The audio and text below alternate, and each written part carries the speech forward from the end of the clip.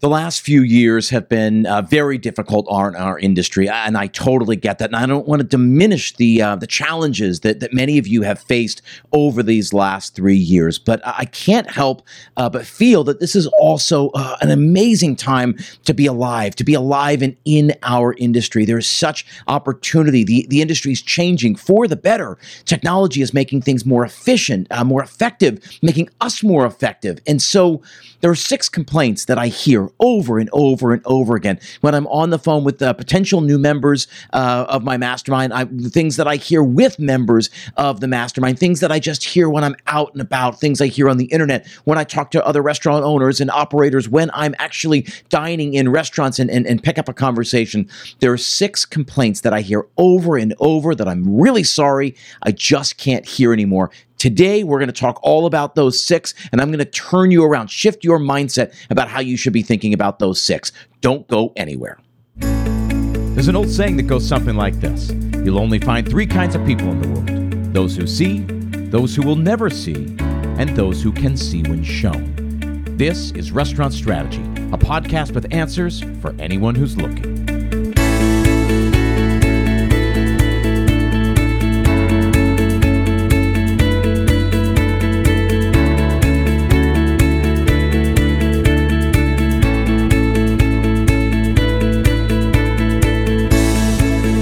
My name is Chip Close, and this is Restaurant Strategy, a podcast dedicated solely to helping you build a more profitable restaurant.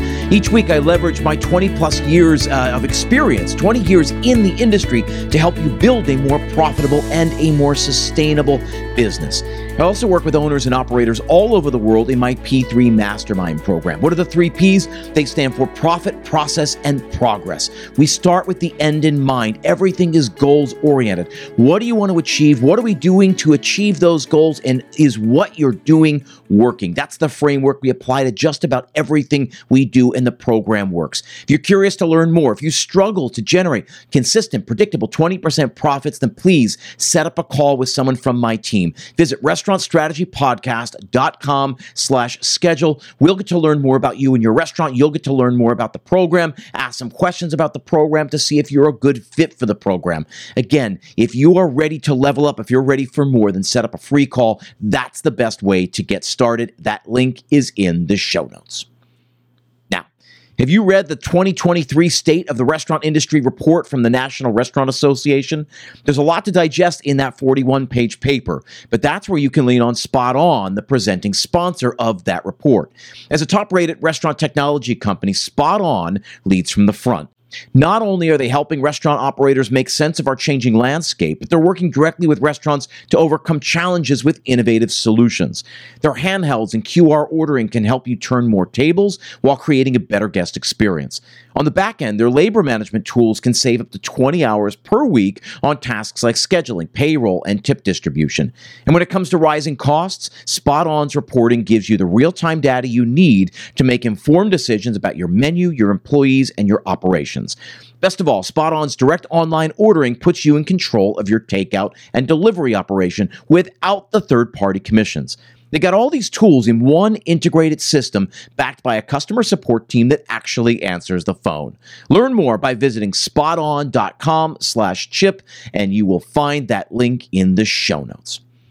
Now, as I said at the top of the show, it's a challenging time to be in our industry, but I also believe wholeheartedly that this is perhaps the best time in my life, and certainly in the last 23 years that I've been in this industry. It's one of the best times to be a part of this industry, and that's because things are changing. There's innovation everywhere you turn, and still, I hear the same complaints. And all I want to do on today's episode is introduce you to these 6 complaints. You will recognize all of them, I'm sure. In fact, many I'm guessing you're probably guilty of saying yourself. But what I want to do is, after I introduce you to these, I want to change your mindset one by one. I want to give you a different way of thinking about these complaints so that you start rewiring your own brain, so that you change the way you think about these problems and you change the way that you approach the solutions for these problems. I promise you, your headspace, your mindset is one of the most important pieces to running a profitable business. I know you know that. I know you hear that, but I want you to feel that over the course of this conversation. So again, I hear this from prospective members. I hear these in my mastermind groups. I hear this when I'm just out at restaurants talking to owners and operators, trying to understand how business is going, what they're struggling with, and all of that. And I hear the same things over and over again. And the people in my mastermind already know a lot of these. I introduce them to a lot of these mindset shifts every single week in the group setting. But I want to introduce you to these mindset shifts. So, without any further ado, let's start with the first three. Number one, inflation is killing us. I hear this all the time, right? Restaurant owners walk around and say, "Man, these I'm getting killed by these rising food costs." Right? Inflation is killing me, and it shouldn't be killing you, because what happens is inflation is a natural byproduct of what's going on right now in the economy. You are affected by inflation, and you hate inflation because you're not participating in inflation. So what happens is the farmer charges a little bit more, and then the importer charges a little bit more, and then your distributor charges a little bit more, and then it gets to you, and where you should be charging the consumer a little bit more. So many of us stop and say, "Oh, well, I just don't think, I think I'm at my threshold. Like, the guy down the street is selling their burger for $13. I can't raise mine to $16. And yet you don't know where they're sourcing their meat. You don't know the quality of beef that they're using in their burgers. You don't know how much they buy at a time, what sort of pricing they get. You know nothing about the circumstances there. And yes, I understand you have to be competitive, but you also have to guard our margins. So here in this industry, I don't have to tell you this. We live and die by razor-thin profit margins. We don't have this cash cow that makes 40, 50, 60% profit. We make 5, 10, 20, 25% if we're absolutely lucky. But if we want to guard our margins, we have to understand our margins. And so when our costs increase, we have to pass that along to the consumer. You, as a consumer, are affected by this everywhere you go, right? Everywhere you go. Clothes are up. Most restaurants are up. Your grocery bill is up. Everything is up. That's because inflation affects an entire community. And oftentimes what happens when I talk to owners and operators, especially at the independent level, they go, "Well, I just can't. Because people won't pay the higher prices," which brings me to the second complaint. That is the second complaint. I just can't raise prices any higher. People won't pay it. And people have to pay it. Here's the thing.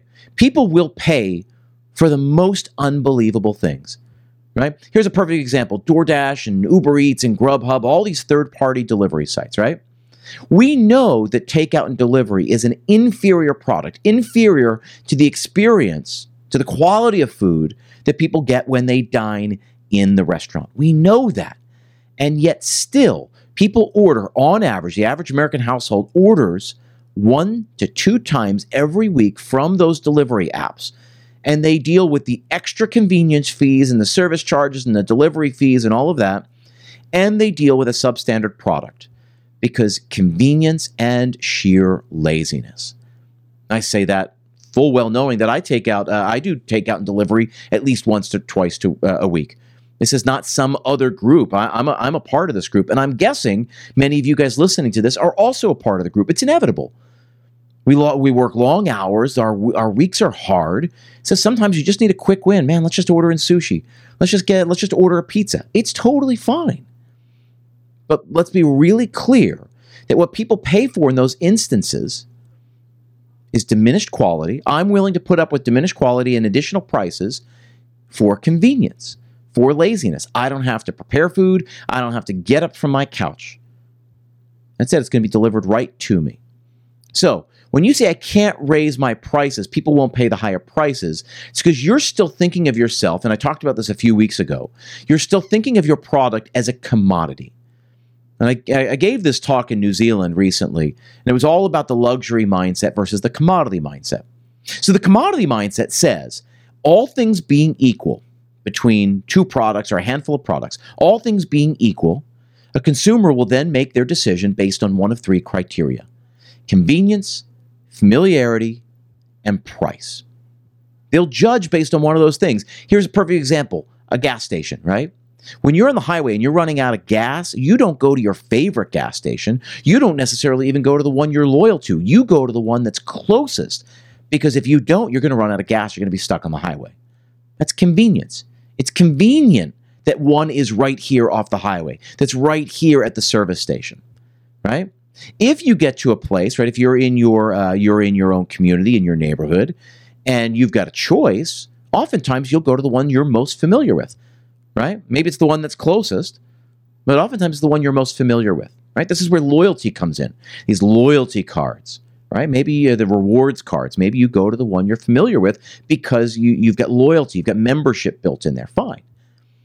And if you pull into a strange town, strange city, and you're at an intersection and you need gas, and there are 2, 3, 4 gas stations at that intersection, guess what you're going to do? You're going to look at the signs and pick the one with the lowest price. When we pick a commodity like gasoline, right, like petroleum, it doesn't matter what we put in our car. All of them are going to make our car go. So petrol's petrol. Gasoline is a commodity product. All things being equal, we make our decision based on one of three criteria. The same is true with your restaurant. With many restaurants out there, we run the risk of falling into that trap. You will never be the most convenient. You can never be familiar to the most amount of people, and you certainly can't be the cheapest. That is a race to the bottom. You cannot be the cheapest product. So if we assume that we can't or don't want to compete on any of those three criteria, then let's separate ourselves from that race to the bottom, from being the closest, the most well-known, the cheapest. You will never win that argument. So these first two complaints really go hand in hand, right? Number one, inflation is killing me. It's killing you because you're not participating in inflation, which leads to the second one. Well, I just can't raise my prices. People won't pay it. They will pay it if you make it valuable to them, if they see the value in that experience. So I've said this before in the show, but Seth Godin, the great marketing guru, public speaker, best-selling author, has been a great influence to me over my career marketing restaurants. But he does this thought experiment sometimes. What would you have to do if I told you that tomorrow you had to double the price of this product? Without changing the product, how would you market it? How would you make it so that in the eyes of the consumer, it was worth now twice what you were charging yesterday? So this dish used to be $15. Now I'm telling you got to charge $30. That is a thought experiment that I've heard Seth talk about for the last, 10 or 12 years. And now, especially over this last year, it's basically true. The price of eggs more than doubled last year. In some places, tripled. And most people didn't raise the price of their omelets. Or a diner didn't raise the price of their scrambled eggs and hash browns, and yet they should have. They got dinged all year long because they couldn't keep up with inflation. What I'm saying is that we are part of the market. We are part of a thriving community. We have to raise our prices. We have to pass those expenses along to the consumer. Now, as we fight rising food costs, understand, in my book, I always say, hey, when we have a COGS problem, right? If our cost of goods sold is too high, that's a good problem to have. And I say this to all the members of my mastermind because there are 5 solutions we have to that problem. Number 1, we can go back and renegotiate our price, the price of that product. We can go source a different ingredient. We can go find another vendor. We can play with the portion size. Or finally, the 5th one is that we can increase the price. We have 5 different levers that we can pull to help keep our cost of goods sold in line, which is really what we're talking about here. So when the price goes up, right? When the price of goods goes up, you got a lot of things you can do. You can go back and say, hey, whoa, you can go back to your vendor and say, I can't pay that price. My people, I can't increase my prices enough. You got to give me a break. Hey, what can we do here? You've got a relationship built. It's a relationship business. And if that doesn't work, find another ingredient. And if that doesn't work, go find another vendor. When you start putting one vendor against the other, you finally have some leverage. So when you can source eggs from here or source eggs from here, you go and say, hey, this guy's going to give me this much per dozen. What can you do? What are you going to do to keep my business? Let me just tell you, they want your business. They'll go down another 50 cents, another quarter, another dollar, whatever they need to do to keep your business. You have leverage. That's, I guess, my point, right? This is the mindset shift. You have more agency than you think. So when we're talking about inflation, you simply have to participate in it. Number two, if you're saying you can't raise your prices, there are a lot of things you can do before you have to raise your prices. Let's be absolutely clear about that. And then when you do raise your prices, you simply have to make it worth it in the eyes of the consumer. DoorDash and Uber Eats and Grubhub have snowed us all the consumers, in thinking that convenience is more valuable than a great product, than a great tasting meal. And consistently we say, no, convenience is more important to me. I'm willing to deal with mediocre food. Pizza that's sort of, room temperature. It's better when you're there in the pizza shop and you get a nice hot pizza coming right out of the oven. But we forego that for convenience because we don't have to put on our shoes and get the car and leave our house and all that. That's fine. So these first two complaints go hand in hand, right? Inflation is killing me. It's because you're not participating. I'm simply inviting you to participate in that. And number two, I can't raise my prices anymore. I feel like I'm at my max. People won't pay that. They will. They will.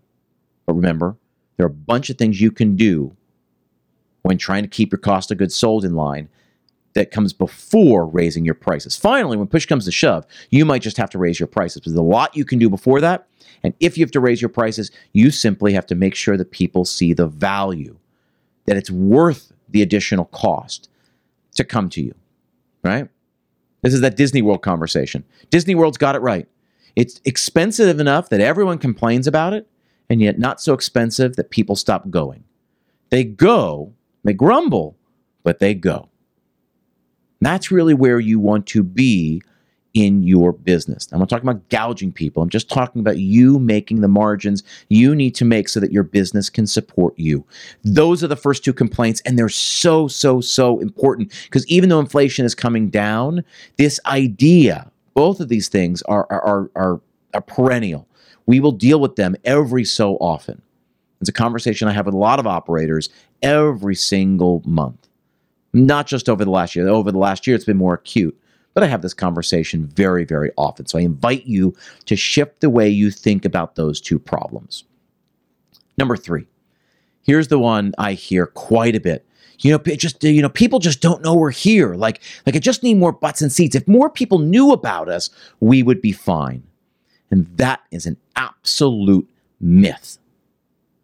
I want to say that again. That is an absolute myth. It is a lie. There are plenty of people who know about you, right? Here's a perfect example. On my way from my house to pick up my son from camp, let's say this afternoon, I'm going to pass easily 24 restaurants. I know they're there, and yet I've only been to about 2 or 3 of them. There's no reason why, except I just haven't gone. Maybe some of them just don't appeal to me. They don't look like I'm going to enjoy it there. They're too difficult to get to, or I simply am never in that direction when at a convenient time. But I know they're there. These restaurants don't suffer from an awareness problem, right? They don't suffer from an awareness. I know they're there, as do thousands and thousands of other people who live in my town. The problem is something else. I talk a lot about something I call the triangle principle. It's a marketing triangle. There are 3 sides to the triangle: attraction, retention, and evangelism. Basically, these are the 3 things I think you need to do to successfully market your business. There's a specific way we go about that, but just on the surface, high level, 30,000-foot view, I want to introduce you to this triangle principle if you've never heard me talk about it. There are 3 things, 3 sides to it: attraction, retention, and evangelism. We got to get people in, we got to get people back, and we got to get people talking. So oftentimes I talk, I don't know, I give 6 or 7 talks over the year where I go to different conferences, events, conventions, trade shows, and I'll talk to rooms filled with restaurant owners, right? And I talk about this marketing triangle, this triangle principle quite a bit.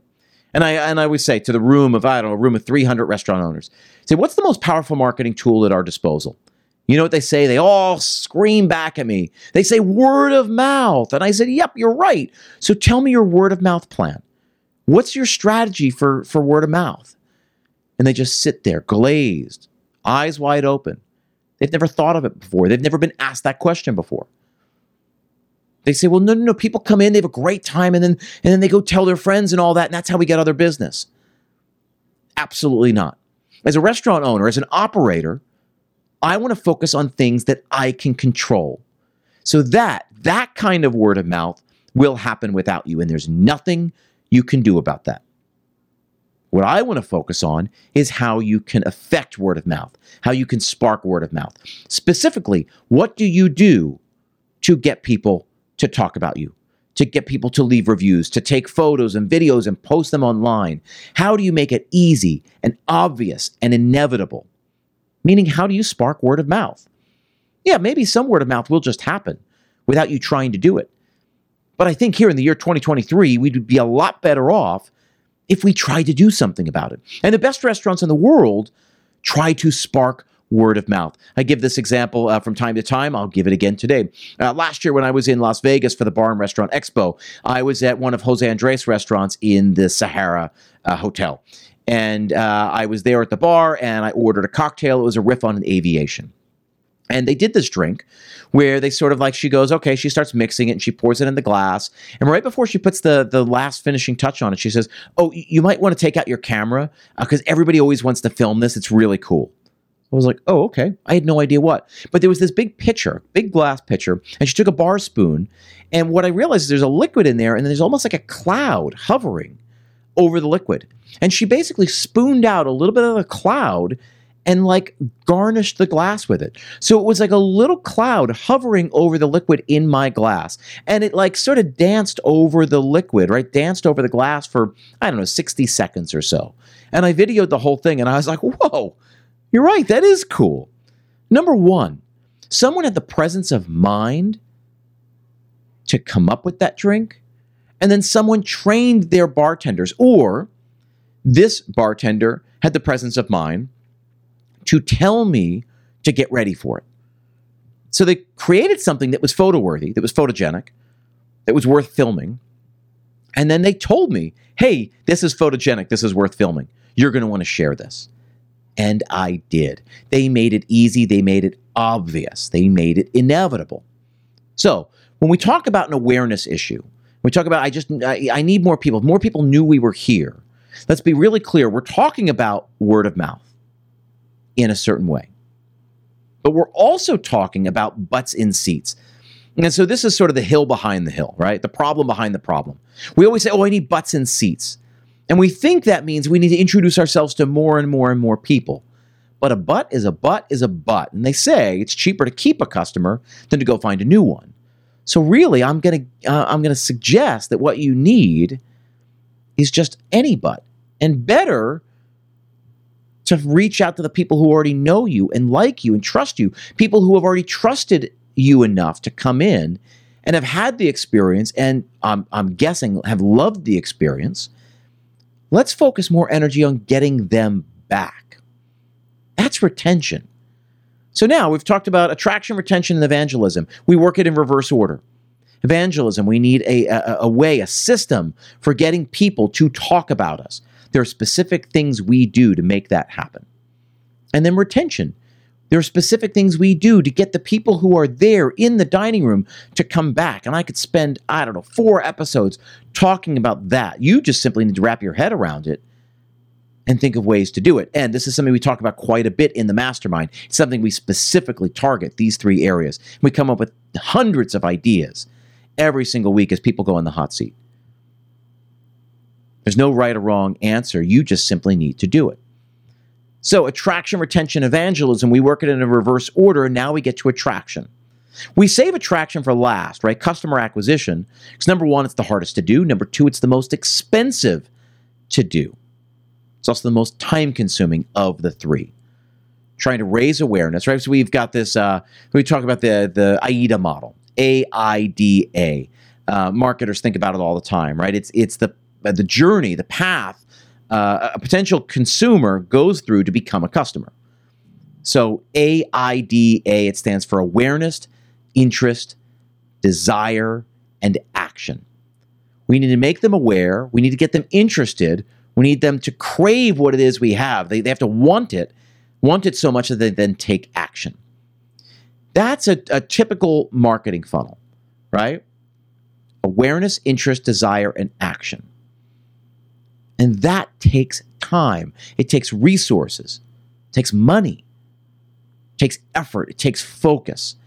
So I'm not saying we shouldn't do it. I think we should. I think you should have specific ways that you raise awareness for your brand.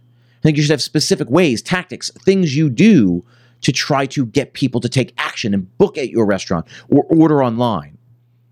But we can't do that by sacrificing the other two. You already have people coming in, so let's make sure all those people are talking about you, reviewing you, taking pictures and videos, right? This is a flywheel approach. They're already coming in. Whatever you're doing is getting people to come in. Let's make sure we're turning them into evangelists. Let's also make sure that we're making it easy for people to come back. We're enticing them, maybe incentivizing them to come back and to come back quickly. There are a bunch of things we can do there.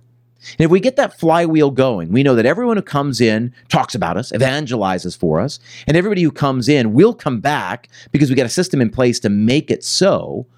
Well, then whatever we do to get people to come in, we know that they're already going to do the other two pieces of the triangle.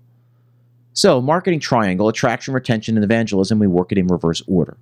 So when we say, well, if more people knew about me, right, it's an awareness issue. It is not an awareness issue. Is that people drive by you and it's just not convenient. They just don't think of you at the times when you would be appropriate for them to go there, right? They drive past you on their way to work and on their way home from work. And neither of those are opportunities that they're going to go to a nice romantic meal. So you got to get them to think of you on a Saturday night when they want to celebrate their anniversary. I'm telling you, you don't necessarily need more people to be aware of you. You need people to come back again and again and again. And I think if we got better at turning our customers into evangelists, and if we did better with customer retention, the rest would take care of itself. So again, shifting your mindset, shifting the way you think about butts and seats, because that's what we're talking about. A butt is a butt is a butt. We don't necessarily need new butts. We just need butts. We need 100 covers or 200 covers a night or whatever it is you need to be profitable. Make sure you're not discriminating against the people who already know you, like you, and have trusted you enough to have a meal with you. So those are the first three, the big complaints that I hear all the time. The next three, the last three, are even better. We're going to get to those after a word from another one of our sponsors. Now, today's episode of Restaurant Strategy is also brought to you by 7 Shifts. 7 Shifts is a team management platform built specifically for restaurants. Great restaurants are built by great teams, and 7 Shifts is your secret weapon to better understand your restaurant, to hit labor targets, and to keep your entire team connected. With drag and drop scheduling, in-app communication, task management, tip management, and more, it makes restaurant work a lot easier. From back of house to front of house, managers, franchise owners, and larger corporate teams, 7 Shifts has benefits at every single level. Plus, it integrates with the other systems your restaurant already uses, like POS and payroll. Turn your team into your competitive advantage. Restaurant Strategy podcast listeners get 3 months absolutely free. Get started at 7shifts.com/restaurant strategy. That's the number 7, SHIFTS.com/restaurant strategy to get 3 months free and join over 30,000 restaurants using 7 Shifts today.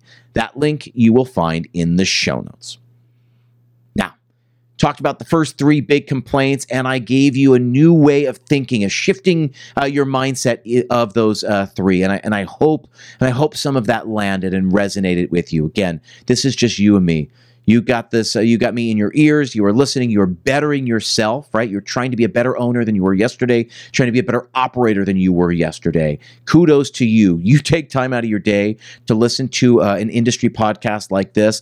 That's not lost on me. You are committed to leveling up. I'm simply trying to help you level up. So these are the big complaints that I hear on and on and on from all different owners and operators, and I just can't hear them anymore because there's a different way I think we should be thinking about them. So we already covered the first three, now the last three. Number 4, I can't find good people. I can't keep good people.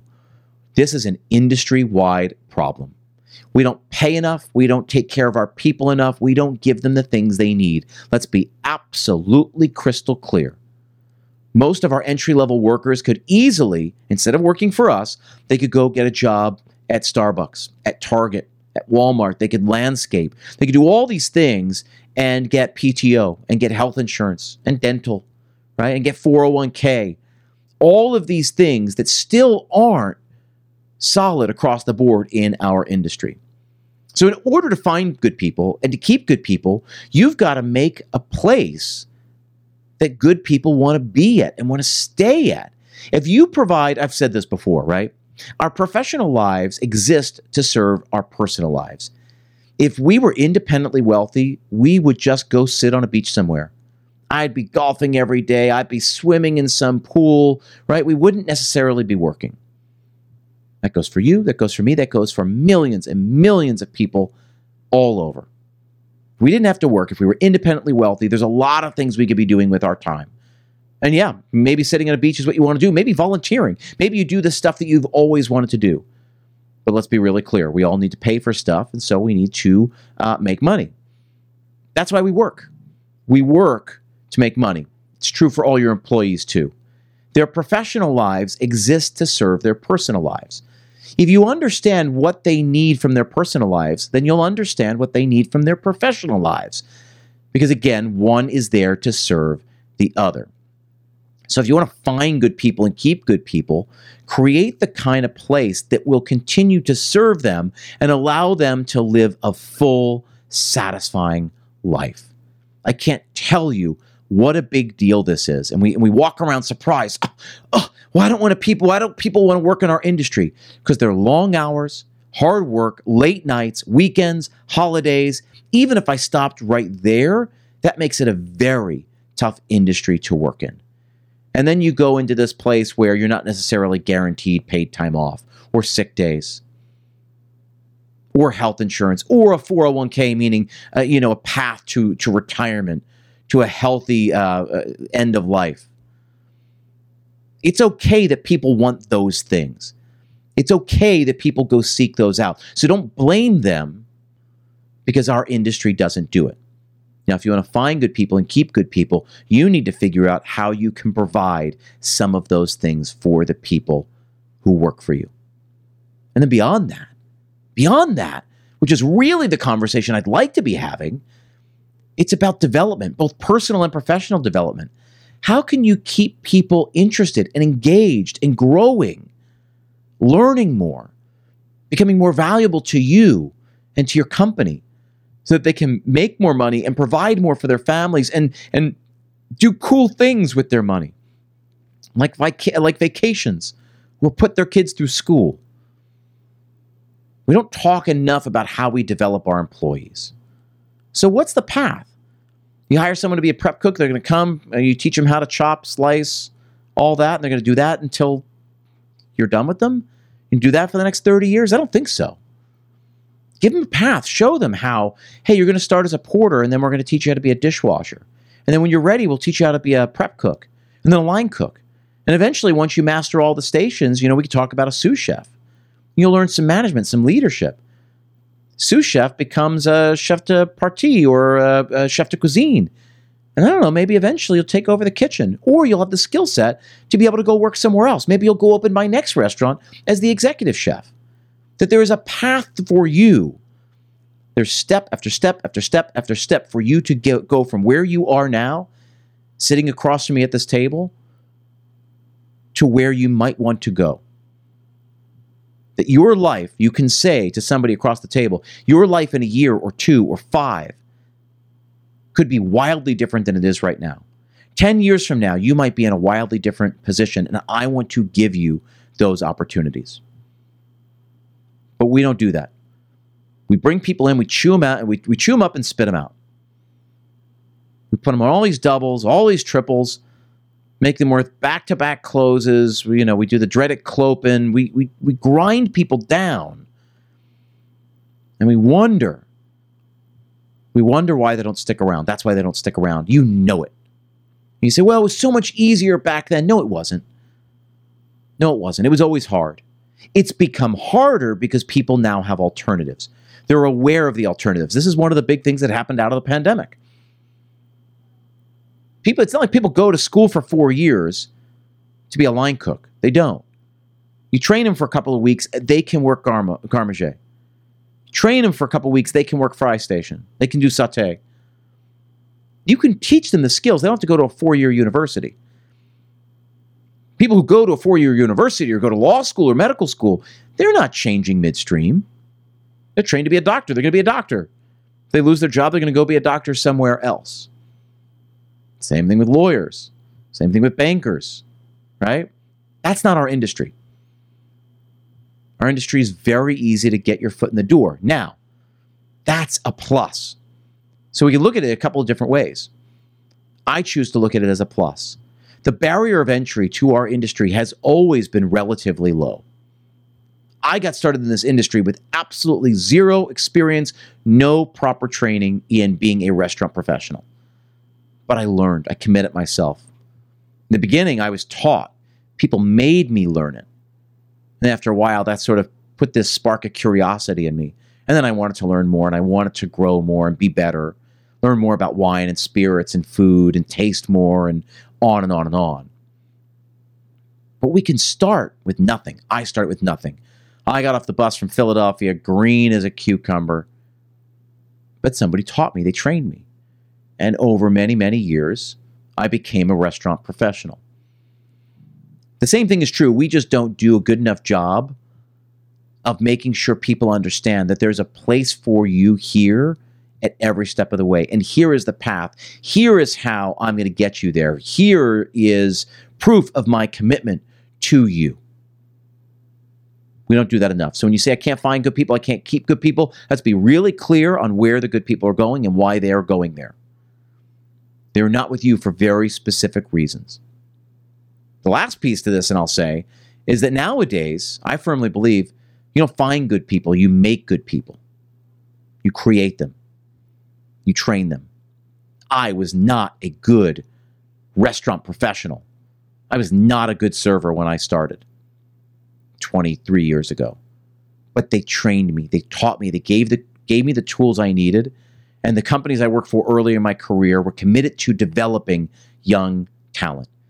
If you showed an interest in the industry, we will foster that. And they did. You can do the same. In fact, as we move forward, I think we have to do that. That's going to be the norm. It's going to be the norm moving forward. That's number 4. Number 5 is sort of related to this, right? I hear this all the time also. I don't know, man. Like, I just can't find, I can't find good people, right? Like people I get are just so lazy. Like, my staff right now is so lazy. And that's not a staff problem. That's a leadership problem. That's on you. I firmly believe that is on you. Because my common response to this, right? My staff is so lazy. My response is, well, why did you hire lazy people? Well, my staff is so lazy. Why are you letting them be lazy? Why do they think this is the kind of place where they can be lazy, where they can cut corners, where they can show up late? That is leadership. That is about managing expectations from the start. And I know the pushback here, and trust me, I have heard it. They say, yeah, but it's slim pickings right now. I just need warm bodies. And so they can just do whatever they want. Man, that is not true. That is not true. I'm going to introduce you to technology. There are all kinds of technology solutions right now that exist that allow you to go with fewer people. Many operators out there, I'm sure many of you listening, just aren't interested in that. And that's fine right now. 5 years from now, it is going to absolutely be the norm. We're going to laugh. We're going to go back. Here I am on record. I think restaurants are going to be wildly different 5 years from now. And I'm on the record now saying it. I think 5 years from now, we're going to laugh at the fact that we resisted some of this technology. Yep, we adopt the technology we need. The new POS system, the reservation wait list management, right? The online ordering. We adopt it kicking and screaming rather than looking for the thing, rather than going into those trade shows going like, I need something that's going to help cut my labor. I'm looking for a tool that's going to help me drive more revenue. I'm looking for a tool that's going to help me save on my expenses. We just walk through and get sold to, get hammered by all these salespeople, rather than approaching and you attacking the tables. This is the problem I'm looking to solve. Do you have a solution to for that? No? Great. Thank you very much. I'm on to the next table. If your staff is lazy, if you find yourself walking around sort of bitching about your staff, understand that it's not your staff's fault. That is a leadership issue. Now, Danny Meyer talked about this way back when in his 2007 book, Setting the Table. I talk about this book a lot. It has been very, very impactful to my career and thousands and thousands, probably millions of other hospitality professionals out there. If you haven't read it, you should read it. But he talks all about this, right? He talks about the salt shaker theory, right? That the guests and your team, your staff, are always trying to move the salt off center. They're always going to take the easy way out. They're never going to do it exactly right. Your job is to make sure they understand what they need to do, how they need to do it, and why they do it that way. This is what we do. And if you can't do it that way, that's fine. There's plenty of other places to work, but you will not work here. People who work here do this. There are tons of examples of that out there. But if your staff isn't doing what you need them to do, that's a deficiency in leadership, and you need to look in the mirror. Again, this is something we cover in the mastermind program that I run. It's something that I require from all the members.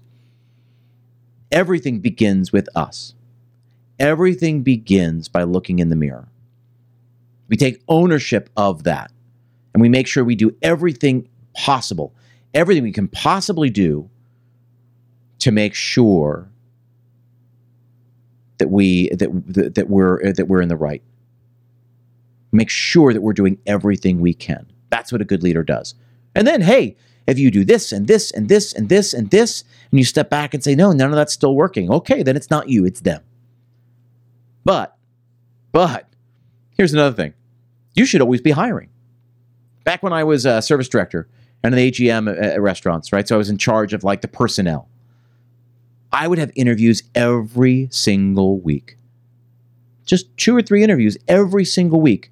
Because you know what? Maybe I would find somebody who was amazing, who was better than my worst person on staff, right? So if I had 15 servers on staff, I got 5 who are great, 5 who are sort of terrible, and 5 in the middle, right? That's usually how it works out, the law of thirds. So if I interview 2 people every week, inevitably I'm going to find somebody who's better than somebody who's in my bottom 5, and then I can just cut loose somebody in my bottom 5. Because I've been working with that bottom 5, making sure that they're clear on the expectations. This is what I need you to do. This is how I need you to do it. This is why I need you to do it. And they're in the bottom 5 because they're just not listening. They're just not following through. So it becomes really easy then, when you find somebody great, to sit down with somebody who's not great and say, hey, we've had these conversations. I've tried on many occasions to get you to do what I need you to do, and you're just not interested or unwilling or whatever. And that's fine. We're going to part ways. This is not the restaurant for you. I think you're going to find success elsewhere. You're just not finding success here. That's how you level up your team. When you hire people when you don't need people, that's the best way to do it. So for many of you out there, that's another tool I give you. It's a mindset shift. Rather than blaming, rather than looking outward, look inward. This is a Jim Collins idea. This comes from his book, Good to Great. Before we look out the window, we have to look in the mirror. Again, if you don't take anything away from this episode, that's the only thing. Understand that many of your problems stem from you. It's a leadership problem. That's the mastermind I run. And in essence, it's executive coaching. I'm helping restaurant owners be the best owner they can be, the best leader they can be. They are at the top of their pyramid, so I'm making sure they're as good as they can be. Because a lot of people look up to them, both customers and employees, the community at large. They have to be good for a lot of people. There are a lot of stakeholders who rely on them. So it's up to them to be the best they can be. That's number 5. Finally, then, I want to come to number 6. Number 6 here. I just don't have enough time to work on my business, right? This is the old cliche. I'm so busy working in my business, I don't have time to work on my business. This is a quick solution. You'll find the time when you make the time, right? Liz Gilbert said this. She's the writer of Eat, Pray, Love, a very gifted essayist and public speaker. She says, here's the secret. You don't find the time, you make the time. So I invite you to make the time. That's the key to the mastermind, right? The mastermind is about inviting you to make time, to take 2 hours every single week to level up your leadership, to focus on your business.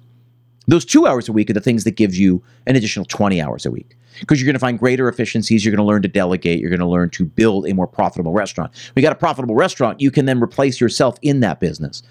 And then you can really focus on your business. You can step away from your business. You can think about selling your business or expanding your business. Profitability is the key. So if you say to yourself, hey, I just don't have time to work on my business, it's because you're not making the time. If you keep trying to find it, you're not going to find it. You have to make it. Literally, you have to go to your calendar and drop time. Say, hey, Monday, 9 to 10 a.m., every Monday, 9 to 10 a.m., I'm going to look at my calendar and come up with cool promotional ideas, cool programming that we can do in our restaurant. Every Thursday from 9 to 10, I'm going to do the following. Whatever those things are, you got to plop them on the calendar. So there's a mindset shift that's required there. We don't find time, we make time. If you're committed to your business, if you want it to level up, you've got to make the time. So those are it. Those are the 6 big complaints that I feel like I'm hearing all the time, and I just want to dispel them. I want to draw your attention to them, and I want to dispel them, and I want to give you a different way of thinking about them. I want to shift your mindset, and hopefully I've done that over the course of this episode on those 6 things. Again, the last one ties right into the way I end every episode. If you're interested in learning more about my mastermind, by all means, please get in touch. Go to restaurantstrategypodcast.com/schedule. Set up a free call with me or someone from my team. We'll learn about you and your restaurant. We'll hear what's going on. I'm sure we'll ask a bunch of questions. You'll get to ask questions about the program that we run. We can see if you're a good fit for that program. The bottom line is, currently we've got, 85 different restaurant owners in the program across 3 different groups. I promise you the program works. We continue to put more people in the group because it works. It's an incredible community. And if you want to find time to work on your business rather than just working in your business, you got to make the time. So make the time. It starts by that 30-minute phone call. It's absolutely free. There's no pressure to join us if you're not a good fit. If you don't feel like it's a good fit, if we don't feel like you're a good fit, we're not going to move forward. But this might just be the thing you need to take the next step and level up. Listen, say this every week. I appreciate you being here. There are a lot of great podcasts you can listen to. I know that. I appreciate you taking time out of your week to listen to this one. Thank you very much, and I will see you next time.